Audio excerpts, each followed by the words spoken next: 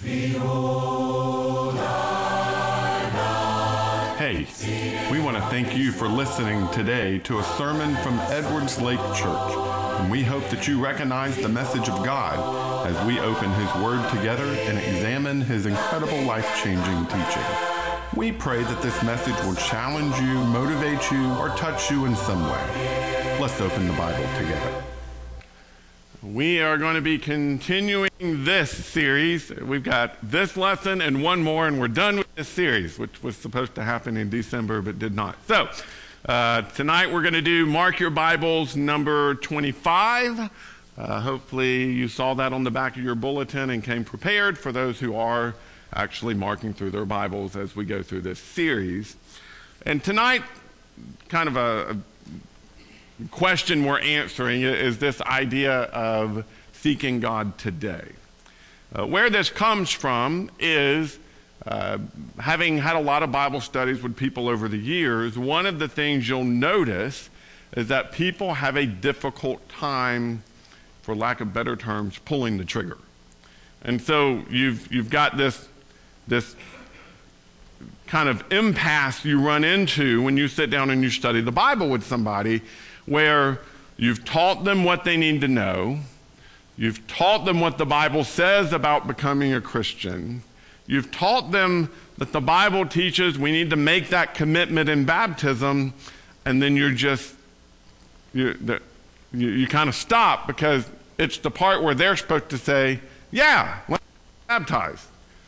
But they don't. What do you do? What do you do in that case? Because for us, there's a little bit of there's somewhere we don't want to go where we tell people, hey, you need to be baptized. And that feels uncomfortable because we know it should be their choice. It's not our choice we're making for them. It's not our job to make their mind up for them. It's their job to see their need. We hopefully showed that to them in Scripture. And to see that the only way to be redeemed is by turning to Jesus and being baptized into Christ. But if they're not jumping at that opportunity, what do you do? I have over the years, for instance, one time I was speaking, this was early in my preaching days, and I sat down and I had a Bible study with a young man, and we walked through what the Bible teaches about the different, about sin and about his need for Jesus and what Jesus could do for him, and we studied baptism, and it was, he just basically sat there and continued to sponge up information, but okay, well, he didn't say he wanted to yet, so let me go over here and we'll talk back through, maybe I'll try to explain the whole Bible to him so he can see the plan of God as it's happened through history, and we get back to the point where it would be a great time for him to say, yeah, I need to be baptized, but he doesn't. He's still just soaking up information. Okay, well I'm going to, instead of doing that, we're going to walk through the book of Acts, and we're going to study all these conversion stories and look at the fact that a lot of people through Scripture felt the need to go be baptized. Okay, he's still sponging up information. Okay, well then, and so finally I just go, don't you need to be baptized? And he goes, yeah, I do. Do you plan to be baptized? Yeah, I'm going to. Do you want to be baptized tonight? Sure. And we went and baptized him. Now, the sad thing in that particular situation is, several years later, he and his wife started having difficulty. She pulled the Christian card on him and told him, well, you became a Christian and you said you were going to act a certain way and you're not acting that way. And he turned to, well, it wasn't my decision in the first place. Adam's the one who told me I had to do it. And so it becomes, in that case, I think probably all of us would have been like, well, let's go get baptized. But in his case, he felt years later he wasn't really ready. That wasn't really his decision. What do you do? How do you show somebody that they need to be baptized now? And that's what this route is designed to do, at least build a case for, biblically speaking, why someone should seek God today. Now, nothing in our track tonight is going to be mind-blowing, so just know that. It's actually, of all the tracks, this is the shortest one, which should translate into a shorter sermon. We'll see how that goes. But it's not hard to show what is a very simple pattern through Scripture. So we'll start with Matthew chapter 3, verse 2. Matthew chapter 3, verse 2. Here, if you open your Bibles up to this, what you have here, since I have time to open all the passages with you tonight, Matthew chapter 3, verse 2, you've got John the Baptist that's come into the region, and he's going around preaching, and part of what he's preaching is repent because the kingdom of heaven has come near. The kingdom of heaven is at hand, your version might say. The kingdom of heaven it's there, like it is within reach. It is something that is urgent. This is something you need to do something about now because the opportunity is now. There's nothing wrong with that message. There's nothing wrong with sharing with somebody the call of the gospel. The message of reconciliation is today. It is now. It is something that we should take advantage of as soon as we know to take advantage of it. And so there's nothing wrong with pointing that out. That's what John was doing. That's what Jesus did later in other stories, and it's what the apostles did. And we'll build that case as we start going through several examples in the book of Acts.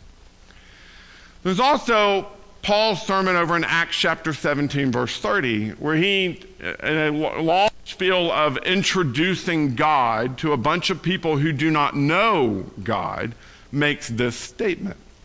Therefore, having overlooked the times of ignorance, God now commands all people everywhere to repent. That is what God requires now, is that every person who comes to know God repent from their life without God. That is not something that will be a need, not a need now and will be a need later. It is something that every person needs now.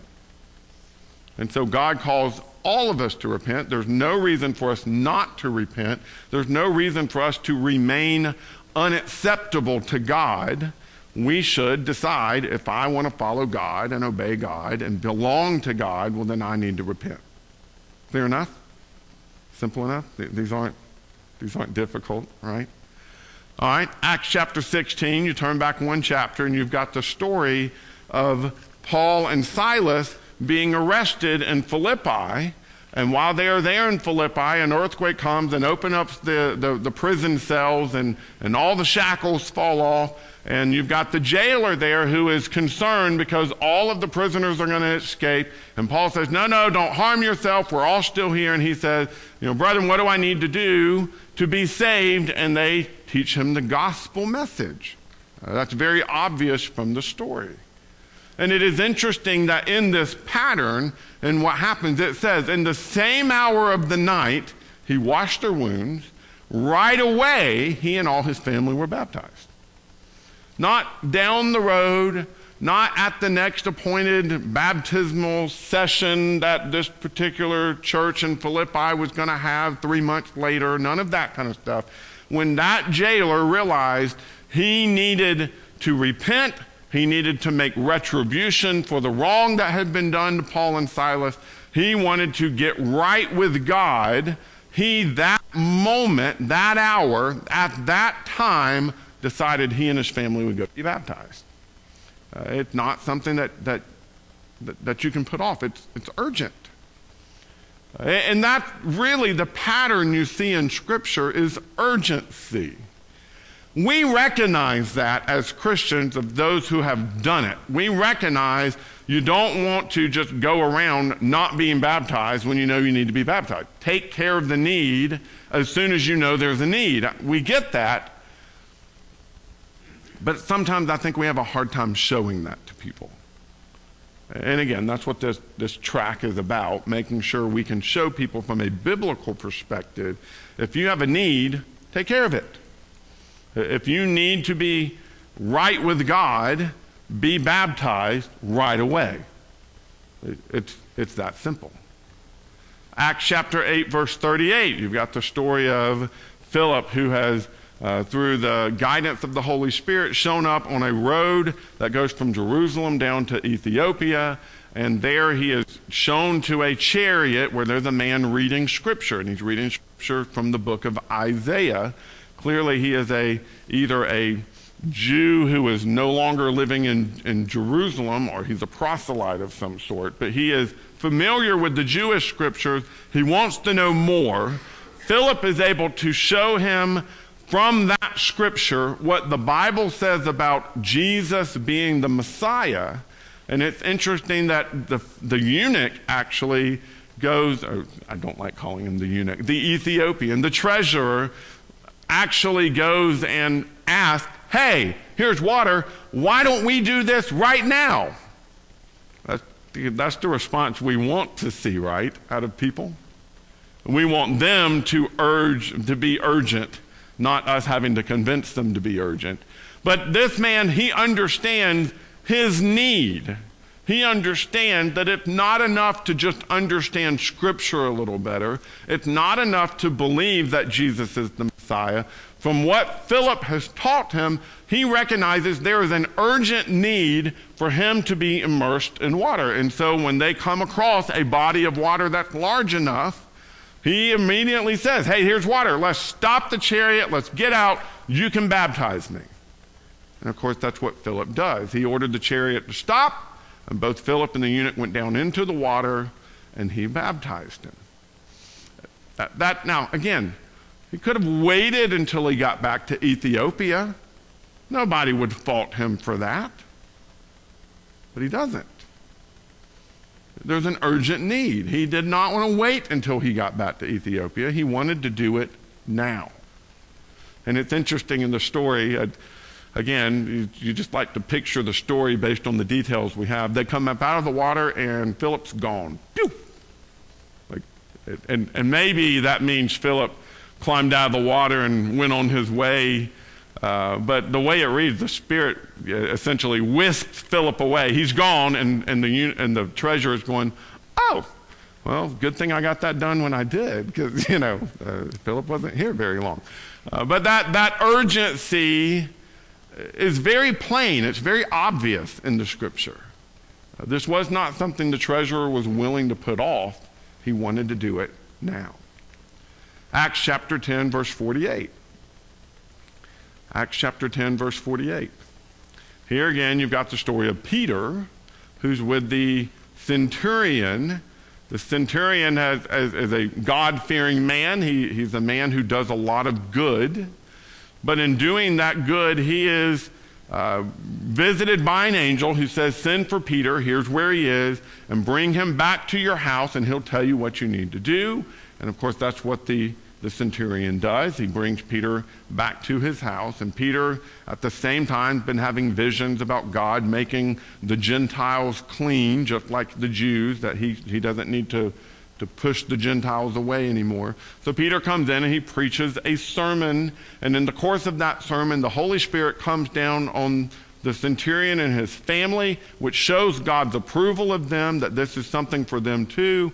And so in that case, because God has already miraculously shown his approval, Peter actually commands them, hey, be baptized. Peter commanded them to be baptized in the name of Jesus Christ, and they asked him to stay for a few days. So I find it interesting, and this, as far as I know, is the only story we have where the teacher commands the student to be baptized.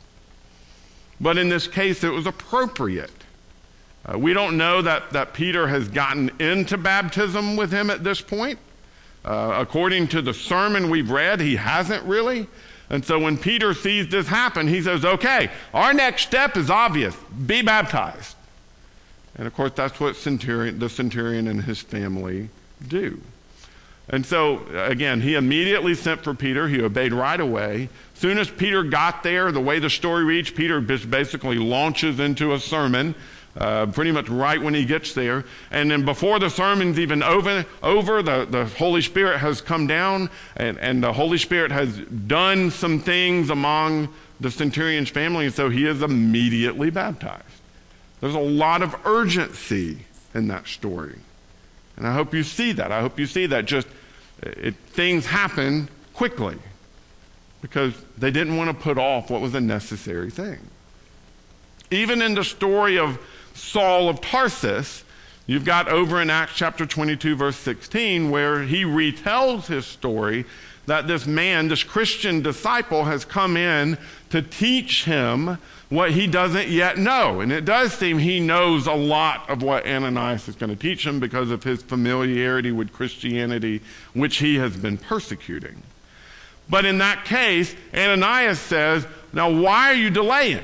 You've known what you need to do. Why are you putting it off? Get up and be baptized and wash away your sins, calling on his name. So I was wrong. There's a second teacher telling a student to do it. But here, get up and do it. Quit putting this off. There's no reason to put off what is the right decision. There's no reason to put off what you know you need to do. There's no reason to put off being cleansed when you know you need to be cleansed. There's no reason to put off having your sins taken away when you know those sins are there and they're weighing you down and they're keeping you from a relationship with your God. And so Ananias taught Paul, do not hesitate. Get up and do it. And of course, we know in the story that's exactly what happens. Saul at that point is obedient to the Lord, and he does become a great mover and shaker among the church over the years to come. And so in story after story, you've got immediate responses and immediate obedience as a result of the response. And you can go pretty much through every story in the book of Acts and see that. Even in what probably was one of the longest waits, which is in Acts chapter 2, the long wait probably had more to do with the fact of there were 3,000 people being baptized all at one time. And I'd imagine that would have taken a little while, a few hours to get that done. Again, we don't know all of the conditions of how they were getting that done and who was doing the baptizing and all of those details. But in that case, they heard a message, it pricked them to the heart, and they said, what do we need to do? Repent and be baptized, each one of you, in the name of Jesus Christ for the remission of your sins, and you'll receive the gift of the Holy Spirit. That day, 3,000 people were baptized. Did they put it off? No. They jumped up and did what they knew needed to be done. And that is a pattern that you see through Scripture again and again and again. Just because I have time to go on a little bit of a tangent, let me do so. We shouldn't just be that way about baptism. We should also be that way about repentance. And maybe that's a stronger lesson for most of us who have made the decision to be baptized and who do already belong to Christ. How often is it that you know you've needed to fix a problem in your life and you put it off and put it off and put it off and put it off for whatever the reason, when you should just immediately deal with your sin? It might mean having a conversation with God and confessing. It might mean repairing a relationship with a brother or sister in Christ.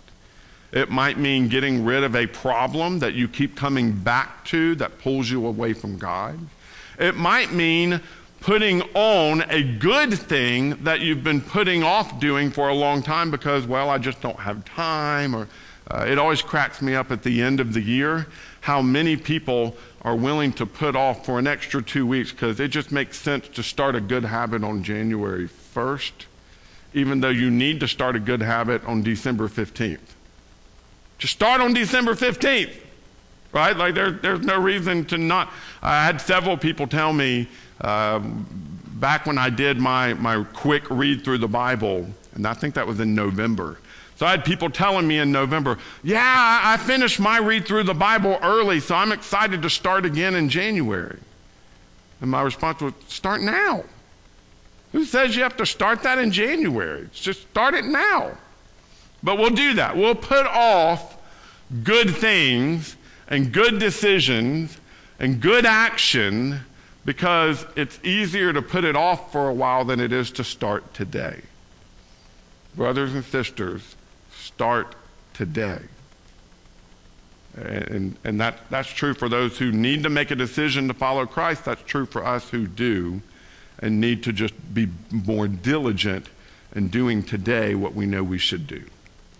Okay, Ephesians chapter 5, verse 15 through 17, kind of support that little tangent that I just went on.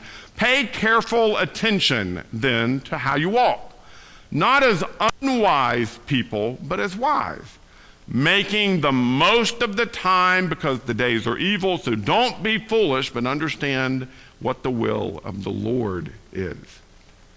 We need to be careful that we're using our time wisely, because you only have so much left. Now, for each of us, we don't know how much left we have. Tonight might be our last night on this earth. We might have years and years and years ahead of us. We don't know. And that's why it is important to make the most of your time, because the time's limited. It's just not going to be there. We always talk about, use expressions like budgeting our time, or wasting time, or gaining time. You know what's funny about time? We have no control of it whatsoever. The only thing you can do with your time, you can't make more time. You can't waste time. All you can do is choose what you're going to do each second. That's it. Time's going to continue ticking by, and there's nothing you can do about it. But if you will just do good things with each and every second you have, you will have done wisely. And so I encourage you, and if you're talking to someone about becoming a Christian and they're kind of hemming and hawing and shifting in their seat and unwilling to really make that commitment, to have a discussion about what better thing could you do. And so you're not telling them, yes, go do this thing. I'm commanding you in the name of Jesus, be baptized. Arise and get up and be baptized today. Most of us are probably uncomfortable saying those types of commands to people. But it is a worthwhile discussion to say, what's a better thing you could do?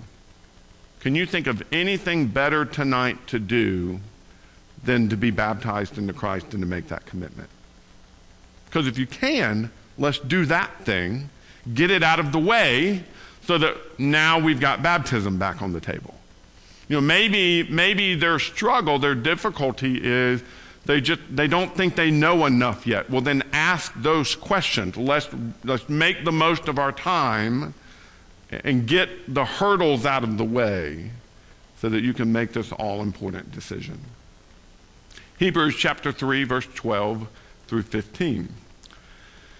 Watch out, brothers and sisters, so that there won't be in any of you an evil, unbelieving heart that turns away from the living God. But encourage each other daily, while it is still called today, so that none of you is hardened by sin's deception. For we have become participants in Christ if we hold firmly until the end the reality that we had at the start.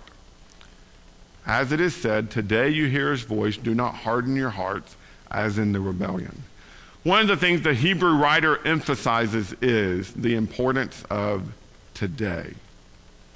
Today is the day to make a decision.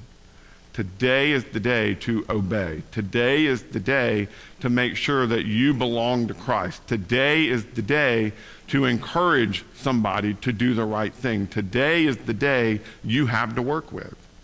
And we might even put in our margins here a reference to Matthew chapter 6 and verse 32. You'll have to look over there. But that idea of do not worry about tomorrow, for tomorrow has enough trouble of its own, or for today has enough trouble of its own. Worry about today. Today is the only day you have control over. Today is the only day you have at your disposal. Yesterday is gone. There's nothing you can do about yesterday. It has sailed. It has been written in the annals of time. It is something that is gone, and there's nothing you can do to change it. There is nothing you can do to guarantee tomorrow. Not a thing. The only thing you have to work with is now. That's it. So every decision we make needs to be made now. Do you see how that works? And the same is true when it comes to our relationship with God. I can't say, I will fix this sin tomorrow. I can't. Because I don't know that I have tomorrow. All I can do is say, today I'm going to deal with my sin. Today I'm getting it out of my life. Today I am repenting and turning away from it. Today I'm confessing an agreement with God that this is a wrong thing for me to do.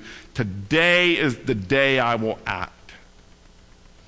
And we need to be the kind of people who are willing to do that. The same is true for those who are seeking a relationship with God in the first place.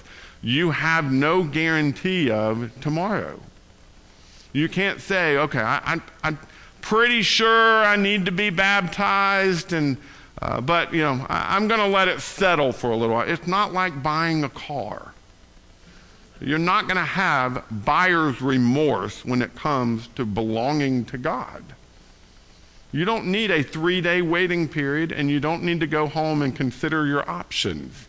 There are no other options when it comes to a relationship with God. You either have one or you don't.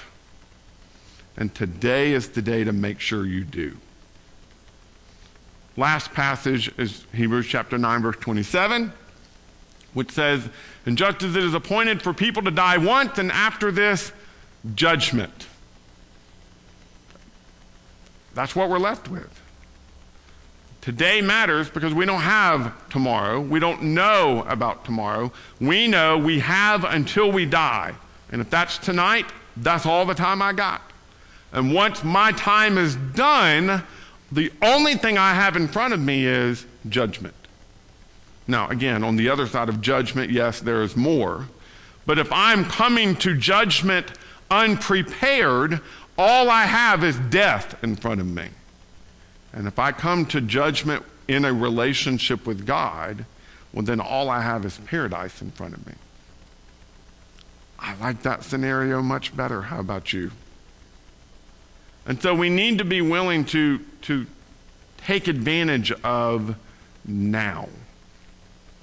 And I think sometimes we struggle to do that. And we struggle to have that conversation with people because it seems forceful.